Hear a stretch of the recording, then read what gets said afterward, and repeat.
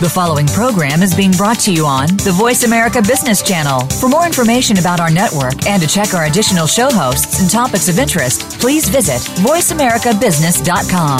The Voice America Talk Radio Network is the worldwide leader in live Internet talk radio. Visit voiceamerica.com. The views and ideas expressed on the following program are strictly those of the host or guests and do not necessarily reflect the views and ideas held by the Voice America Talk Radio Network, its staff, and management.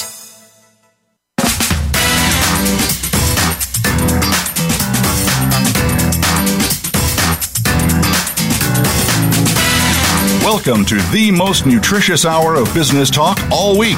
This is Coffee Break with Game Changers, presented by SAP. The best-run businesses run SAP. Your host and moderator is Bonnie D. Graham. You'll hear from the innovators who have learned to use game-changing technologies to shake up the status quo and help move today's businesses in new directions. Now, here's Bonnie D. Graham. Indeed, and welcome. If you want to run with the Game Changers, you already know you're in the right place, and I promise we'll make it true again and again every time. This is Coffee Break with Game Changers, and we are live. It's Wednesday, August 10th. Where is the year going, not to mention the summer? Well, the word on the street today, the buzz, is the lyrics from The Gambler, Kenny Rogers, 1978. I'll just hum a few bars. I won't sing, I promise. I think I did that, key of C. So let's talk about it. Business ownership can be like a Coney Island roller coaster, according to one of our guests, Renée L. Kaufman, Esquire. She says one moment you're on that exhilarating ride up, holding on tight, waiting for the excitement, and the next, whoa, all the way down, hopefully not too far. It's frightening and it's a plummet. Well, let's talk about business. Thousands of business guidebooks are out there. You know, the self-help. You go to the bookstore, you go to Amazon, and they're available and they have great advice. But there's one thing. They are not you. They have not walked in your shoes. The authors, the case studies, they don't have your mix of talents and opportunities and headaches and peculiarities and personas and all that good stuff and obstacles. They are not you.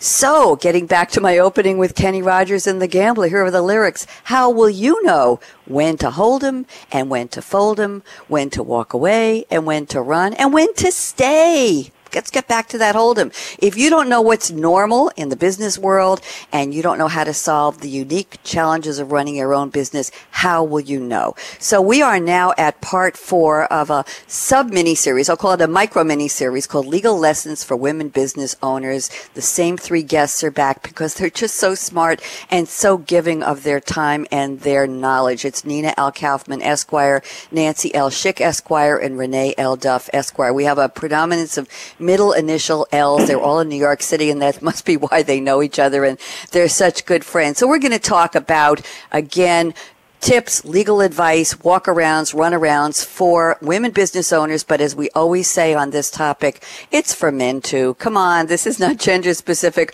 We're just focusing on women, but it's for everybody. So we're calling this part 4. Don't make a federal case out of it. Think about the court system. Think about litigation. That's where we want to keep you out of. So now that I've sort of introduced the panel, let me get started with their opening quotes. We've got a couple of really good ones today. Renée L. Kaufman, Esquire, is an SBA Women in Business champion, and she is the legal expert at entrepreneur.com. Go check it out and see what she says. Forbes magazine calls her, quote, one of the 25 most influential women tweeting about entrepreneurship, and that's why we love Nina. And she has sent me a quote from Ron White, the comedian. First time, Ron, welcome to Game Changers, even though you're not really here. Ron D-E-E, Ronald White, was born in 1956. He's an American stand-up comedian and actor, and he's best known as a charter member of the Blue Collar Comedy Tour. He's actually nicknamed Tater Salad, and he's the author of the book, I Had the Right to Remain Silent, talking about going to court, but I didn't have the ability, which dates all the way back to, I don't know what year, 2006. It appears on the New York Times bestseller list. But if you're wondering, what's that Blue Collar Comedy Tour? He toured with Jeff Foxworthy, Bill Engvall, and Larry the Cable Guy. One of those names must resonate with you. The show was a sellout in 90 cities across the U.S., and it grossed a mere $15 million. And one more thing, Ron White is known for drinking scotch as part of his act, as well as smoking cigars. He has a You Can't Fix Stupid show. Somebody asked what I was drinking. If the company that made the stuff I was drinking was paying me, I'd have it in their bottle instead of my own. That's what he says. So here is the quote, amazingly, that Nina Kaufman has picked from Ron White. I believe that if life gives you lemons, you should make lemonade and try to find somebody whose life is giving them vodka and have a party. Nina, how could you? How could you? Nina Kaufman, welcome back. How are you? Thank you. I'm doing great, Bonnie. Thanks for having me on the show. Oh, I love the quote. Nothing wrong with starting out with a smile. I mentioned Kenny Rogers, the gambler, and here we are with Ron White. He is a crazy guy. So tell me, we are talking business. We're talking legal lessons. Why don't you take this vodka and lemonade and turn it into a business lesson right now? Why did you pick this quote, Nina? Absolutely, because the whole life of entrepreneurship is all of a sudden having lemonade. So you put together the best business plans and the marketing plans, and you hire the people, and nothing quite works out exactly the way you think it's going to. So when you can find the funny in it, and you find the lessons, and you find someone who may be going through some of the same things, you make a party. And you may find, hey, there's a great strategic partner there. There's someone who can be part of your support network. That's how great businesses are built. Wow, wow, wow. And of course, it doesn't hurt to have a happy hour at the end of the hard work week, does it? It certainly doesn't. Are you a big fan of Ron White's, or did you just happen to find the quote? Oh, no, I love it. You were mentioning tater salad, and I'm snickering in the back here because I know the routine, and he is funny. He is funny. Maybe not politically correct, but funny. And I might add the comment, and who is today politically correct? Oh, dear, don't go there, Bonnie. Thank you, Nina. Great introduction. And now let's bring on I won't say your partner in crime because we're talking about legal here, but one of your friends and colleagues. It's Nance L, Schick, Esquire. She is an attorney. By the way, she spells Nancy, Nance, an attorney, arbitrator, mediator, big popular word today, mediation, conflict resolution coach, also based in New York. She's the founder of the Law Studio of Nance L, Schick, Schick, where she and her team of employees, vendors, and strategic partners create resolution using a holistic, integrative approach. And Nancy has sent a quote from Les Brown, also still living, born in 1945, so he's a little older than at least me. He's an American motivational speaker, an author, a radio DJ, a former TV host, and a former politician. He actually was a member of the Ohio House of Representatives, and as a motivational speaker, he uses the catchphrase, "It's possible," and teaches people how to follow their dreams. Let me just read a tiny bit of background here, Nancy. It's very, very interesting. He was born with his twin brother, Wesley, in an abandoned building in a low-income section of Miami, Florida. He was given up for adoption and adopted by Mamie Brown, a 38-year-old single woman who worked as a cafeteria attendant and domestic assistant. He was declared educable, mentally retarded in grade school. He still learned to reach his potential with the encouragement of his mother and a helpful teacher in high school, and he now gives motivational speeches. OMG, what an interesting guy. He collaborated with John C. Maxwell and the Maxwell team for a candid look into the lives of professional speakers, called The Good, the Bad, and the Ugly. That's probably very appropriate. Here is the quote Nancy has selected from Les Brown. It's Les Brown. Accept responsibility for your life. Know that it is you who will get you where you want to go, no one else. Nancy Schick, welcome back. How are you, Nancy? I'm great, Bonnie. Thanks for having me back. We're delighted. Interesting quote from Les Brown. Did you know about his background, Nancy? I did not know all of it, and I actually did research him a little bit, knowing you were going to tell me a few things about him. and I also know that someone on this call has worked with Les a little bit, and so I'm a fan. Ah, interesting. So talk to me. Accept responsibility for your life. He did. He also had mentors along the way. He had people who cared. He had people who helped him find who he was and reach his potential, the adoptive mom, the high school teacher. So he was not alone in this journey. Is there a message there for business owners and entrepreneurs, Nancy? Absolutely. There's something that I think we may have even talked about on our prior episodes about not doing it alone, and how, one of the things that we all do is we bring all of our issues to our business, right? So it's actually great to have people that have expertise that we don't, but it's also great to have people that have slightly different personalities that can work us through some of the difficult things personally, because it's all going to show up in your business, and that's why it's a roller coaster. It sure is. We're tying up a lot of threads here. We've got the roller coaster, we've got the gambler, we've got a little bit of lemonade with a side of you-know-what from Ron White, and we have Les Brown, who overcame so much. Interesting, Nancy, that he became a motivational speaker as well as a legislator. Who would have thought that he could have lifted himself up after so much adversity? And when I read that he was considered educable, mentally retarded, that is such a label, such a damning label. Maybe he was dyslexic, maybe he had a visual problem, maybe he had a reading challenge. But this, back in the day, my goodness, he was born in 45, so we can imagine what it was like in a very poor neighborhood in Miami when somebody put him in school and said, what the heck are you going to do with this boy, right? And here we are. Just the background of some of these people is as motivational as their messages. Thank you so much, Nancy. Who was it? Now, who's going to confess? Who worked with Les Brown? Was it Nina or Renee? Yeah, I did. Okay. Very interesting. Maybe you'll tell us some stories.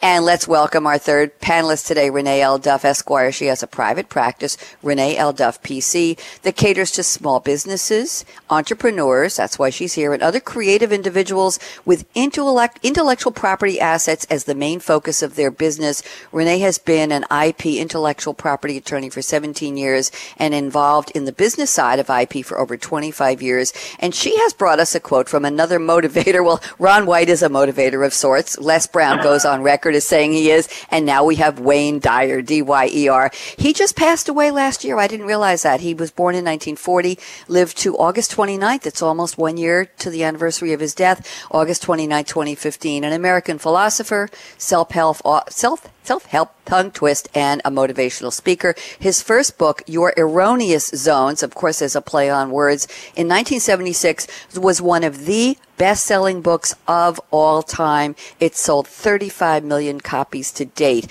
He came from Detroit. He was a high school guidance counselor. Here we go again. And he was a professor of counselor education right here in New York at St. John's. I don't know if you knew that, Renee. You probably did. He published in journals, and he started a private therapy practice. Why not? Everyone does. He lectured at St. John's, and a literary agent pursued him to document his theories, hence the book, Your Erroneous Zones. I'll stop right there. Now, and he has other books, The Sky's the Limit, Excuses Begone, Wishes Fulfilled, and many, many TV appearances. And they animated, based on his lectures, Pixar animated the short film Day and Night, which won the Best Short Film Award at the 38th Annie Awards, whatever that is. Here's the quote from Wayne Dyer. Conflict cannot survive without your participation. Amen. Welcome back, Renee. How are you? I'm good. Thanks, Bonnie, for having me back.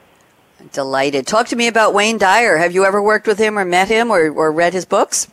I've read many of his books. He was actually probably the first, either him or Deepak Chopra were one of the first, personal development people that I was exposed to. And, of course, it set me on the path of really trying to live what they were teaching about, very similar to what the Les Brown quote talks about, that you take responsibility for your life and, you're the only one. So, and the whole idea of conflict, it really, I picked this quote specifically because of the topic we were talking about today. So I found it interesting, and it's true, because if you want to make a big deal of something, then, you can, but you also have the other choice not to, so. Now tell me, does this go back to the old adage or the old saw, as some of us old-timers say, pick your battles? Is that what we're talking about here? I'd say that to my clients on a regular basis, that you really need to pick and choose your battles. And do people realize the gravity of that statement, Renee, especially in business? I spent all these years and all these nights awake getting the seed money and the idea, and I copyrighted this, and that's for you for IP, and I trademarked that, and so-and-so's trying to steal the right corner edge of the blue dot on my logo, and Bob is trying to say that he came up with this catchphrase before I did 20 years ago, and I'm going to take them to court. Is that what we're trying to get people out of that, I'll call it almost litigation hysteria? Yes, that is definitely, and I'm sure Nancy has more to say about that, but, there are other and better ways to deal with conflict than, running to court and trying to make a big to-do out of things. And sometimes, it really is the cost benefit and the time benefit and the stress on your business benefit, while you may be right and you may, if somebody has done something, you really have to weigh a lot of other things, in the big picture of, well, if I win this lawsuit, but I've spent all of my money, time, and effort, and then now I really don't have a business left anymore, well, was it worth the cost in the end? Yep, the cost of doing business. There we go. Thank you, Renee. Very good quote and wonderful to have you back. Now I'm going to give you all a chance to tell our listeners, in case they don't know you or in case they're now following you in the right way, what you're drinking today and what you love to drink. If it's not something in your cup right now, what are you planning to drink later? So, Nina, I don't have any of the previous drink notes. Let's start from scratch. Renée L. Kaufman, Esquire, you're in New York. Somewhere it's gloomy. It looks like it's about to rain. What gets your spirits up at the start of the workday? Let's start with that, Nina. Well, right now I am drinking, as I did last week, my Navajo Yanaba tea, which is made from the green thread plant, which grows wild on the Navajo reservation, part of the sunflower family. It's very calming, and one of the reasons I love it is it keeps reminding me of the vacation that I took recently, so I stay a little chill and I don't make a federal case out of what's going on in my life. And I have to do a thank you to Nina for always writing such compelling abstracts and topic headers for these shows. Really appreciate it. Yes, thank you. We won't make it federal. Well, thank you. Nance L. Schick, what are you drinking? What gets you alive in the day from your business standpoint? You've got probably a very heavy caseload and a very heavy business to run and a lot of people counting on you. Nancy, what gets you going in terms of your drink at the beginning of the day? Well, this morning I am having Midtown Express coffee from a little local coffee shop that's right here in my neighborhood called Grand Central, because I'm near Grand Central. And that seems to be doing the trick today. And what's special about that drink? Well, it's really just a basic coffee with a delicious coffee, right, that I grind up the beans here at home and put my almond milk in it. And today I'm doing it iced because, boy, is it humid here in New York.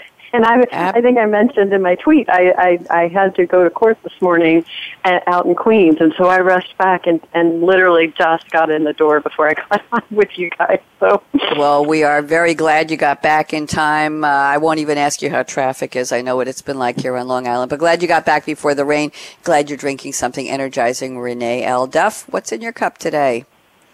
So today I'm a little boring because I have just filtered water, but I did find these very cool, and it coordinates perfectly with Nina's quote. They're pink lemons. So I have a slice of pink lemon, and it's interesting because it is pink on the inside, and it's a little bit less tart than a normal lemon. So it's making me happy right now. Pink lemons. Let me look that up real fast. Pink lemons. I know. I found straight. It was a fresh, direct find. Okay, it's called the variegated pink lemon, also called the variegated Eureka lemon, or the pink-fleshed Eureka lemon, is a cultivar of lemon with unique pink flesh and variegated foliage. And let's see, it's lemon, blah, blah, blah, blah, blah, discovered as a sport on an ordinary Eureka lemon tree in Burbank, California in 1930. How's that for pink lemon history? Yes? That's great. Where's the vodka? Let's find out what vodka was in. Nina, do you have vodka? We got lemonade. Now we need to have the vodka, and a salute to Ron White. Listen, we are having a good time here, probably good enough and maybe too good. We are talking about a very serious topic, legal lessons for women business owners, entrepreneurs, whatever you call yourself, business owners, entrepreneurs. This is part 4 of a little micro mini-series we started, I think it was earlier this year, with Nina L. Kaufman, Esquire, Nance L. Schick, Esquire, and Renée L. Duff, Esquire. I have to change my middle initial to L if I want to talk to you ladies. We're talking about don't make a federal case out of it. How do you know what to do in your own business? You're unique. All the books are great, yada, yada, but they're not about you. You need to deal with who you are, what your business goals are, what your personality is, what kind of clients you're looking for, and when to hold them and when to fold them. We won't even walk away or your run. We're just going to take a quick break for about 65 seconds. So don't even think of touching. I like that segue. Don't even think of touching that mouse, that app, that dial. Take a break that refreshes, and we'll be right back. Michael, out.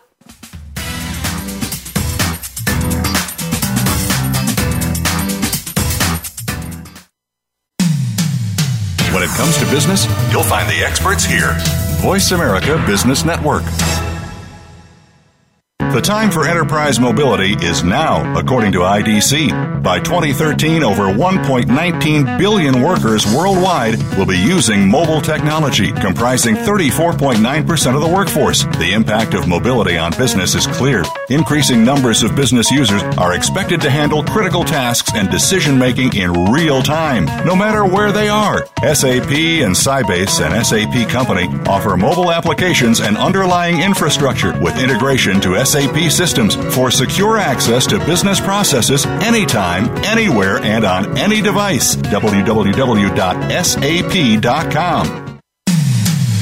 When it comes to business, you'll find the experts here. Voice America Business Network.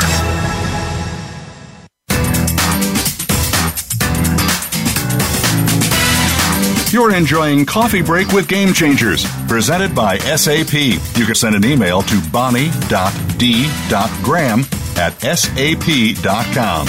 And you're invited to tweet your questions and comments during and after the show at Twitter, #SAPRADIO. Now, let's get back to Coffee Break with Game Changers.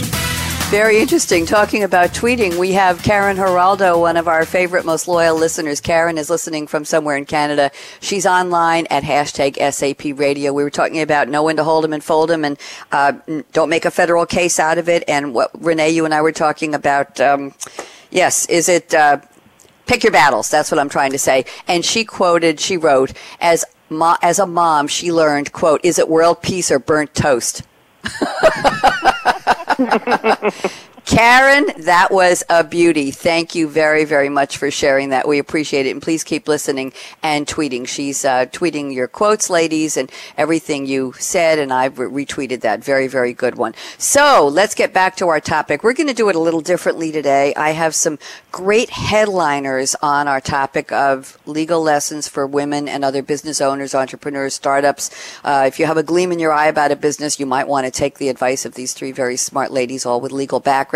But we're going to have a topic from each with a building it out, and then I'm going to have the other panelists chime in with some remarks quickly, and we're going to cover a lot of these headliners or one-liners that are good business advice. So let me scroll down here to Nina's notes.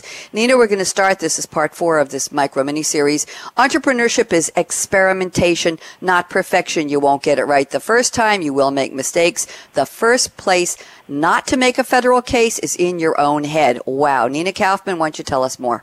Absolutely. Well, I something that actually I heard someone on your last show, the show just before you mentioned that you don't learn how to ride a bike at a seminar. Title of the book. Touché. Touché. Yes. And that's part of it. It's a learning process. You don't go in with everything perfectly mapped out, says the attorney who's a perfectionist. So do as I say, not as I do. That a lot of it is just getting in there and seeing. You're really more the scientist, seeing how things are going to work out. So there's a degree of mental toughness and resilience that you need to cultivate as a business owner, realizing that most mistakes can be corrected, or they're going to put you on a path to a better pivot. But going back to something Renee mentioned earlier, that sense of it's got to be right, or I was done wrong. I have clients who do have that litigation hysteria, and I give them this wonderful quote by Ambrose Bierce, who defined litigation as a process by which one goes in a pig and comes out a sausage. So you really want to think about things in the overall context. And I had a client recently who ran into a trademark issue and called me up absolutely hysterical, having a meltdown. Was really concerned this was going to be a problem. She's about to launch, blah, blah, blah. No, of course she didn't do the right searches. But when we took a step back and said, hey, where does this fit within the context of your overall business? Is it really such a big deal, and what's the likelihood that this is going to come back to bite you? She was able to calm down, take the right steps, move forward, and have conversations with the people she needed to speak to to clear the path for that to move forward. Interesting. Would you say when you're assembling a team of advisors and mentors, Nina, that you need a good therapist or at least a good relaxation coach on your team in order to get through moments like that? Well, sometimes more holistic practitioners, I know I've done this with my clients, some of it is you're talking them off the ledge. Because there is so much about entrepreneurship that, yes, there are legal issues, but you're also dealing with real people and understanding how the emotions get in the way of their being their best business leadership self. And that's an important part of advising as well. Yeah, and I was thinking good relaxation exercises would help too. Nance L. Schick, love to get a 1-minute response from you. Agree or disagree, and what would you like to add? I love the part about not making the federal case in your head. I think you all know that this is one of my areas of that I focus a lot on is the emotional component to litigation and to legal issues. So that is one of the first things that I try to do is get behind the issue so that we can talk about what's really going on. It's not always just about money. It's not always about attachment to the trademark. It's all the fears that go around. And we talk through the fears, and that just opens up the opportunity for resolution without court. Without court, yes. Okay, and let's go to Renée Duff. Renée L. Duff, what do you think? Oh, I agree with all those. And it's funny because the term counselor, refers to a lawyer, and a lot of times that role is the one that is the most important.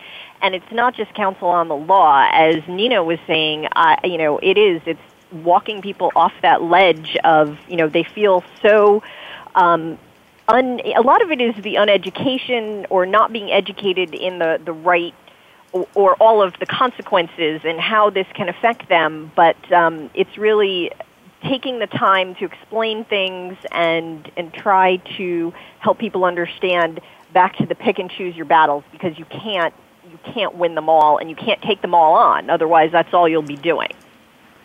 Thank you very much. Very good point. It sounds like a little spark. You don't want it to turn into a bonfire. Interesting point. Nina, you want to quickly wrap that one up? Any comments on Nancy and Renee's additions?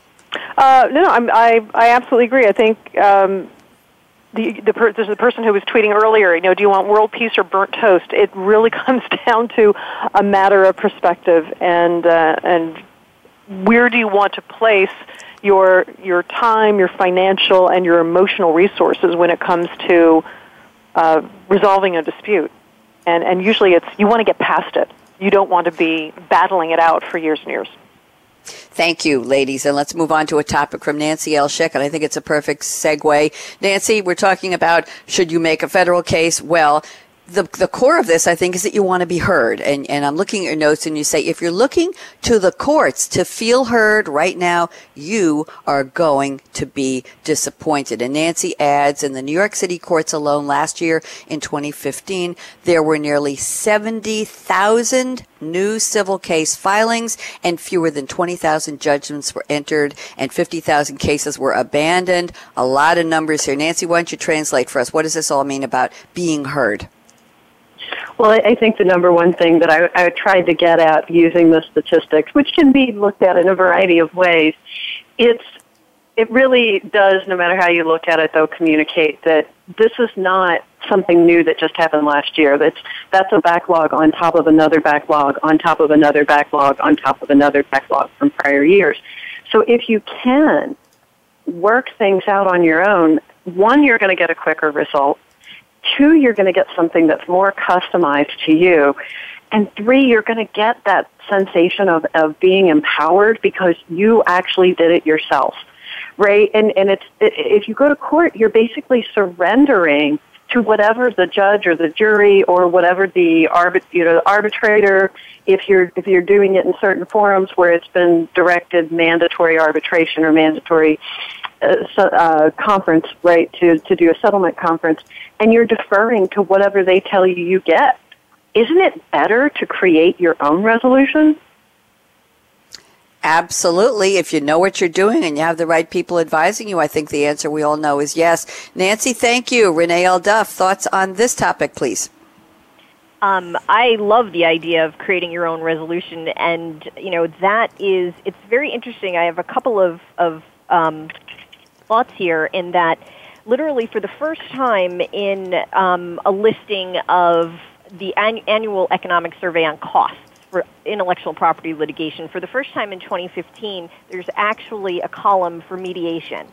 So people are finally seeing that, and that number, while still high, it's a number that it's very heartening for me to see that people are considering mediation for these things, because especially with intellectual property, one of the things that, really people need to realize is that, you as the owner have the right to allow people to use things or not to allow people to use things. So you get to make that decision, and then you get to figure out how and what makes the most sense, bringing it all back into this, why are you doing what you're doing, and how is it, is it good for your business? Is it bad for your business? Is it just an ego sort of, I can't let this happen situation? So it's great to, to see that the resolutions are happening in more comfortable ways for business to not just be told this is how it ends. Thank you, Renee. Nina, love to get your, I don't know whether it's 2 cents or $10 worth today. I don't know what the value of advice is today, but it's golden from the three of you. So what do you think about what Nancy just brought up and Renee added? Well, I think it's $400 an hour, so we'll start with that. Oh, you got me on that one. Duh. Okay, go ahead. I appreciate what Nancy said about being heard, and I think that's an important part of any dispute, and personal as well as in business, that if we make a mistake, lawyers, they like to phrase it in the passive, mistakes were made, as if somehow there's some mythical ghost somehow made a mistake. It wasn't us, because they're so afraid of admitting fault and liability, because, wow, then you're going to go right to court. But very often it's when people need to hear that apology. They need to hear, wow, I'm your boss and I said something or I did something that was really boneheaded because I had 12 other things going on. I'm really sorry. Or to make something right with a customer. When you take the moment to be direct, don't be an ostrich, don't wait for it to blow up in your face, and you give the other person an opportunity to be heard, it really goes a long way to repairing the relationship. There's a beautiful analogy of a way of repairing, an ancient way of repairing Japanese pottery called kintsugi, where instead of disguising the fact that it's broken, what you do is you fill the seams with a lacquer and a powder mixed with gold and silver and platinum. Mm-hmm. So you're honoring the fact that there was a break, but you've repaired it, and the vessel now becomes even more valuable as a result of the repair. Fascinating, and not what we would normally think of that. Nancy Schick, you want to wrap this one up? I love where this conversation is going. What do you think? I love what Nina just brought forward again, because I had forgotten about that particular type of artwork, right? And I think that's really what I looked for, is how can we take this difficult situation and create something possibly even better? Because we have this idea that, the relationships are now broken and you're dead to me. And that's not true, right? Unless somebody actually did die. They're still in the world. You're still going to have to probably run into them at some point. Let's repair the relationship in some form and not take it into court. Thank you. And by the way, Nina, I looked it up. I think I remember what you said. It's kintsugi, Kintsugi. If you put it in and find Wikipedia, it's the Japanese word for golden joinery. Interestingly enough, defined as to repair with gold. The Japanese art, as you said, of repairing broken pottery with lacquer dusted or mixed with powdered gold, silver, platinum. And what I love is it's rather than something to disguise, as you said, it works with it. Yes, I thought of another analogy, but it escapes me right now, so we're going to move on, and let's see what we've got here. Renee, I'm up to your discussion statements you sent, and I have another really good one here for a new topic. You say, don't put the cart before the horse, aka understand your brand and your products before you try to protect them. Renee, you want to tell us what this is all about? Sure.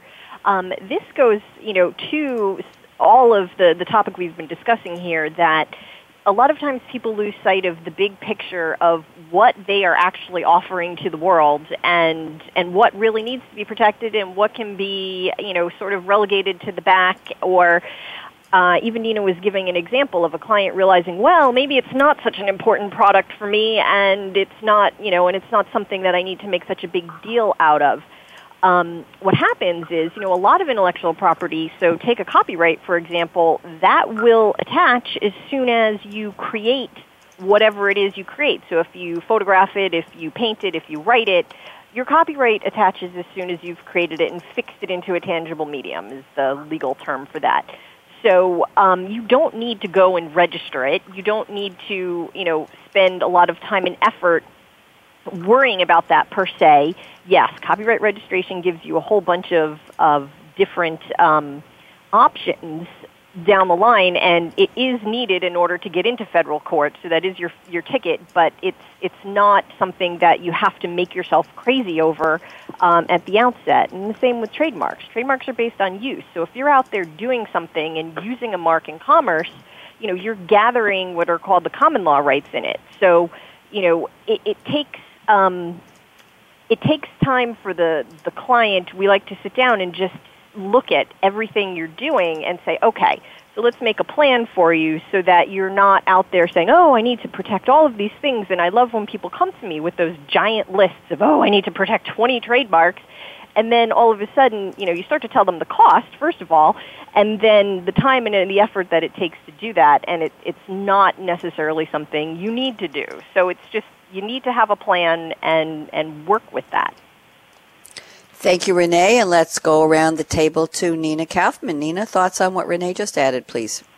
I feel like such a yes woman because absolutely what Renee says is correct. And I think some of it is a mix of what we do as lawyers can be a little out there in the ether. It's not really tangible. We're providing more advice and protection, almost like insurance. We're not actually coming up with a hard and fast product for clients. So it's hard to understand that process, and it can be a little arcane. Another thing that I would suggest as well is that very often when business owners get started, they don't always have a full sense of, as Renee alluded to, sort of not only the business but the business model and where are their priorities. Because for most people, unless somehow you've dropped into .com heaven, your funds are not unlimited. So you have to make choices. You have to decide what is absolutely essential now. And I find that a lot with clients when they're coming up with contracts and they want the whole kitchen sink. You have to balance. Do you want a 22-page contract with your clients, which could actually scare them off, or is it important to make that sort of risk assessment about what are the likely areas where there could be conflict or misunderstanding, and just making sure that those are the ones that you really focus on most. And the rest of it outside of the contract can actually be enhanced by having a way of communicating on a regular basis. Nina, I have a quick question for you before we circle around to Nancy. Question is, do you think that a lot of the court TV shows, I won't name the ones who are making millions off of being the TV judges, which are basically entertainment shows, maybe with some good legal stuff thrown in on occasion. That's just my editorializing, of course. Do you think those make people want to be more litigious and want those 22-page contracts? And also the idea that we're saying, especially to young people, you can succeed. You can have the business of your dreams. The climate is right, but protect yourself. Do you think there's a sense of predicting in their minds, I'm going to be so great and so successful, I have to protect myself now, even though I have one product or one service and 2 clients. I have to make sure that nothing comes back to bite me in the future. So a sense of future planning to be very successful and wanting to be protected from the get-go. Do you think some of those are influencing why people come and say, I need 22 pages? I think it's something a little different, Bonnie. I think it has to do with our tolerance for risk. And you see that in a whole bunch of other areas where government steps in to regulate how large is the soda that you can drink, or George Carlin used to have this this routine where, speaking of comedians, hey, when we were kids, we used to play in raw sewage and we were just fine. and nowadays there are so many ways in which our children are protected, and we have legislation and regulations and all of these things to protect us from harm and protect us from risk. The fact is, entrepreneurship is risk. So if you don't want any risk, stay at home and watch television. Don't do anything. And don't get too close to the screen, right? Yeah, well, that too. Although if you don't get up and move around, then you've got a risk of heart disease. So that's a different risk, a risk of a different kind. So I think it really is understanding, you as a business owner, what is your risk tolerance? What can you how much stress can you stand? Because if the answer is very, very, very little, then entrepreneurship may not be the right path for you. Very well put. Thank you. I appreciate the answer. Nancy Schick, thoughts on what Renee started with a few minutes ago? Yeah, I actually was thinking about the putting the cart before the horse, and I think what I run into a lot of times with new business owners is they're focusing on the cart, and they don't even have a horse to move it. Right? And so what we talk about a lot in the new venture program with Fast Track, the New York City Business Solutions used to offer this, and we would talk about the most viable product or service. So we would call it the MVP, and we tell people, like, you really should be looking at that. And once you have something that's generating income, then you can start worrying about protecting all of your intellectual property around it. But until you have something that's actually going to make your business go and generate some sort of revenue, you're probably just making donations to the federal government by trying to register all of these things or paying them out to an attorney to do the trademark searches. Thank you very much, Renee. I'm going to let you wrap this one up because I'm going to move to another topic quickly from Nina. So go ahead, Renee. Anything you want to add, please? I love what Nancy just said, and it's a lot of times you need to look at what is a viable thing. The only caveat there that I would only mention is when you are dealing with a patentable issue, once you make that idea public, the clock does start ticking. And so it is important to, if you're dealing with something that is an invention of some sort, then you really do need to look at the legal options available to you right away. But if you're starting a brand and you're doing, some type of product that, you're doing your own version of it, but it's not a patentable issue, then a lot of times people take too much in the beginning before they even have any revenues. So I totally agree. And, it's funny. I love the idea of, if you don't like risk, then, an entrepreneur life may not be for you, and that's something that, is another conversation that, a lawyer in sort of our positions are in a good position to have with people, because if it is that distressing to someone about the whole risk tolerance and the litigation issues and this and that, then it might be that this is something that you should think about doing something else. Thank you very much. Very well put, Renee. And let me move back to Nina. Let's see if we can slam through a couple more topics here. On the topic, we have some emotional issues we've added in terms of the need to feel heard, and is it world peace or burnt toast, as Karen Geraldo pointed out earlier. I just love that, Karen. Very, very well put. I'm looking at one of your last point you sent me for today's show, Nina, and you say, ask for help, but clear the cobwebs first. Let me just read a note here, and then have you. You say, your advisor should be friendly, but they're not your therapist. I mentioned that, or your BFFs, your best friends forever. You don't want to verbally dump a pile of injustices on the table like a 1,000-piece jigsaw puzzle. Take a breath first, collect your thoughts, write down the questions, be calm. How important is it to self-organize before you ask for that advice, before you go to an attorney and say, wait a minute, 5 people insulted me last week and 3 are probably trying to encroach on my territory. How important is that, and how long should you take before you ask for that help, Nina? Well, first of all, I believe that it's very important to self-regulate, because, first of all, it helps you build the muscle of being able to start to spot some of these issues for yourself and start to put them in a sense of priority and start to see whether perhaps you're seeing patterns. And when you do see patterns, then yes, that is something that you definitely want to address. I think it's also important because, again, a lot of what's come through in this discussion about the federal case is that if you go in all, hellfire and brimstone, but haven't really thought through what are the legal elements of a case, you could be squandering a huge amount of time and money, and that's not useful.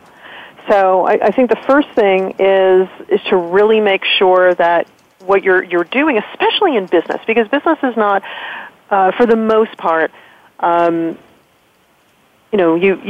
you hurt me, you insulted me, you didn't pay my bill, and therefore I'm emotionally distressed. Well, no. You can't collect for emotional distress on a contract claim. So it's really being able to be as dispassionate as possible, and that is absolutely crucial as a business leader. Not that you don't care, but that you don't let the fears sway you and take you on this sort of emotional swing set. And there too, think about it. If you walked into your accountant's office and dumped an entire shopping bag full of receipts on her desk and said, okay, help me with my tax returns, don't you think it's going to cost a great deal more than if you show up with, nice and neatly printed books from QuickBooks? Absolutely. That self-help notion, that idea that, well, Nina, let's talk about the core of being an entrepreneur in business. This is something that, can you learn it? Is it in your DNA to say, okay, I'm going to take a step back. I'm going to think about what's really important. I'm going to set up my priorities. I'm going to understand what is worth fighting for and about versus, I can go to the gym and punch it out on a punching bag and say, oh, Bob's an idiot anyway, I don't need to sue him.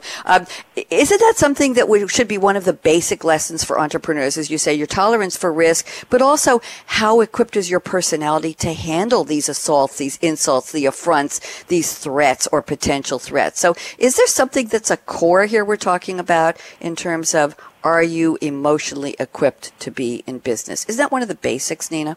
It is one of the basics. I think a fair amount of it is learnable because these are new skill sets. This isn't necessarily the way we're taught in school to respond. And your comment about using the punching bag is really important because to the extent that you have other outlets, that you may have a mastermind group that you can raise these issues with before you start going crazy and engaging the lawyers and saying, let's bring that lawsuit. It's helpful also to hear from them. Have they been in a similar situation? How did they handle it? How do you see this in the realm of priorities? We started the discussion by saying, how do you maintain perspective? How do you know what's normal? And very often, you don't know what's normal until you live through what's normal. And it's just a matter of that experience. So for entrepreneurs starting out, it's new, and that's why it's supremely scary.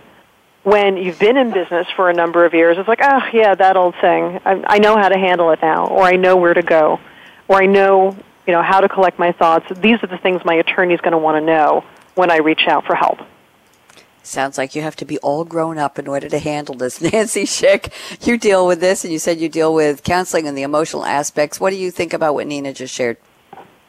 Well, I think one of the things that came up for me is remembering that someone has said recently, I don't know if it was on a meme on the internet or what, but it was, like a child doesn't stop walking or trying to walk just because he or she fell down, but after the first couple of steps, right? And I think that's, kind of what we're getting at is you're going to make mistakes in business.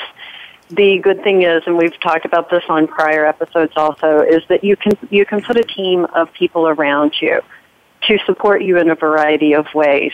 And I love what Nina said also about doing your homework first. Really, it is, your personal issues are going to show up in your business. You're going to take things personally. We all do it. I still do it at times, in litigation. Maybe a judge is mean to me or opposing counsel throws something at me. Right?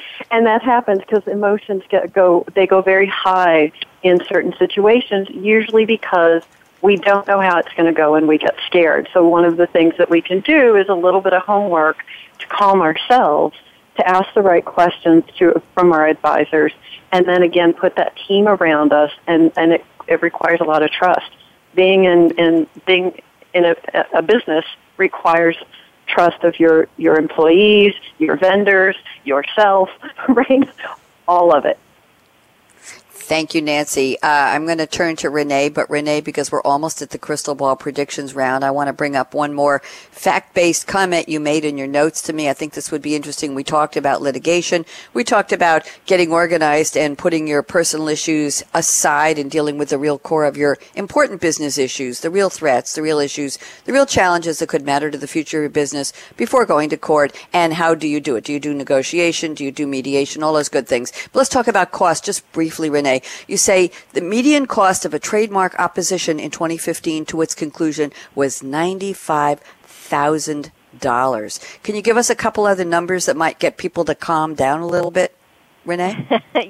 Absolutely. And there's a chart that comes out every year, the AIPLA report of the Economic Survey, and they look at the various costs from places around the country and, size of law firms and things like that. But just as an example, trademark litigation for something that was at stake of less than $1 million at risk was $325,000 to complete that litigation. And that's, if you do the math, that's almost, that's more than a quarter of what the asset was that was at risk that you're putting into a litigation.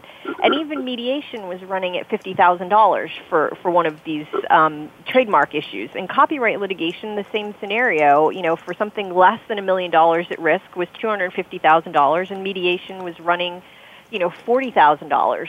So it really is. It's funny because a lot of times, when people come into my office, I will, they're very upset and they're very, high on, I need to get some type of retribution or my rights have been violated. But a lot of times you have to sit them down and say, too, well, first of all, what are your damages?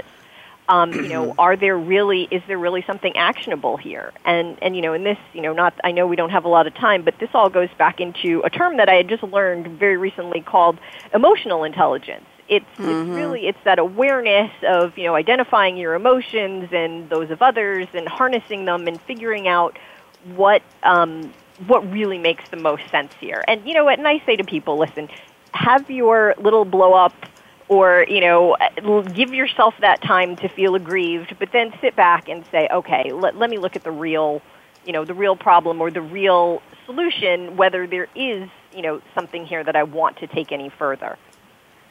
Thank you. Very well put. And I think that's going to wrap up our topics. And ladies, I know you sent me a lot more, but I think we covered some really good ones. By the way, Nina, when you were talking about Kintsugi, Kintsugi, it reminded me there's a gentleman named Barry McDonough who teaches dealing with fear and panic and harnessing them. And his approach, like what you mentioned in that Japanese art of not disguising, but accepting that there's a break in the pottery, he teaches to say to a panic attack, welcome, I challenge you. I'm here. Come and punch me in the face. You come and do it, and you will face it, and you will acknowledge it, and you will accept it, and it's going to go away faster than you ever dreamed. And it's actually working for people. Interesting, especially in fear of flying. Just don't say, oh, my God, I'm going to say, okay, panic, and come on, I'm ready. I got my punching gloves on. I'm counting to 21, and I'm going to beat you. And it goes away, and it works. Trust me, I tried it. So anyway, I can fly.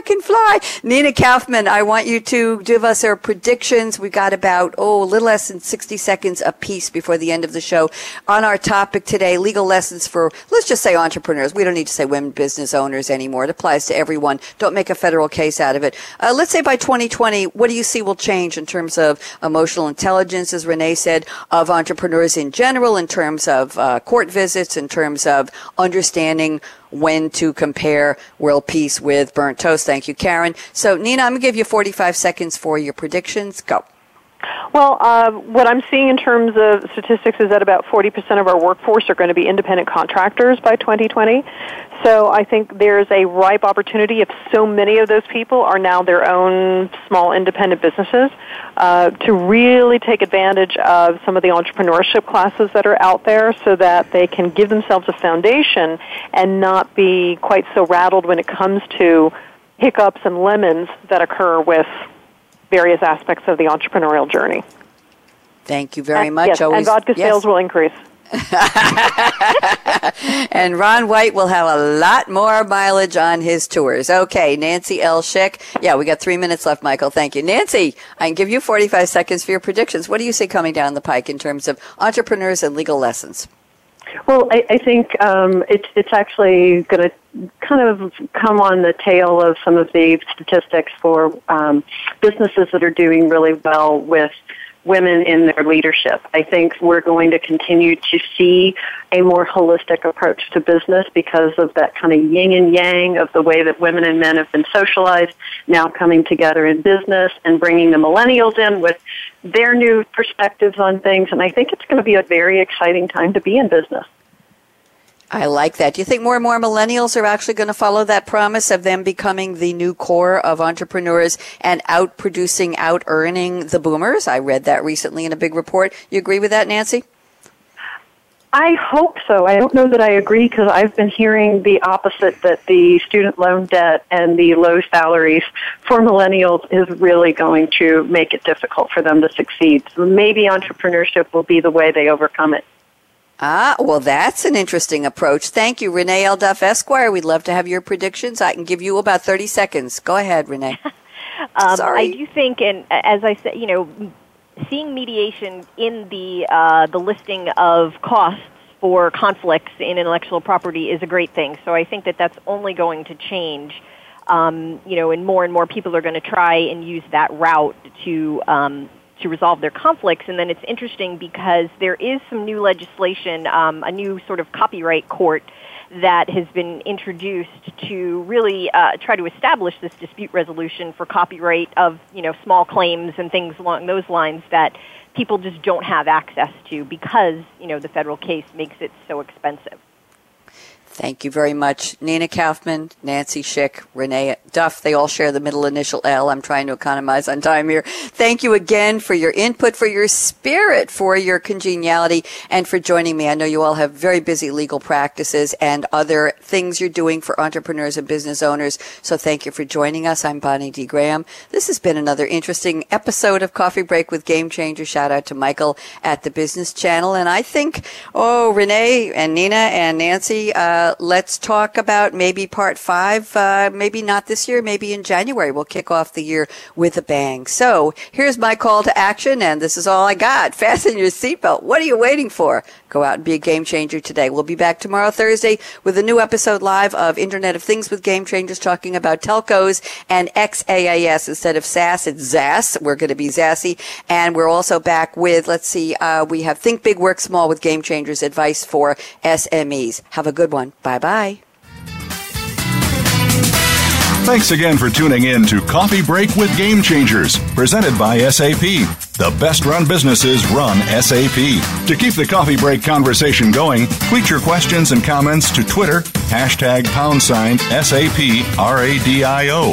Please join your host, Bonnie D. Graham, again next Wednesday morning at 8 a.m. Pacific Time, 11 a.m. Eastern Time on the Voice America Business Channel.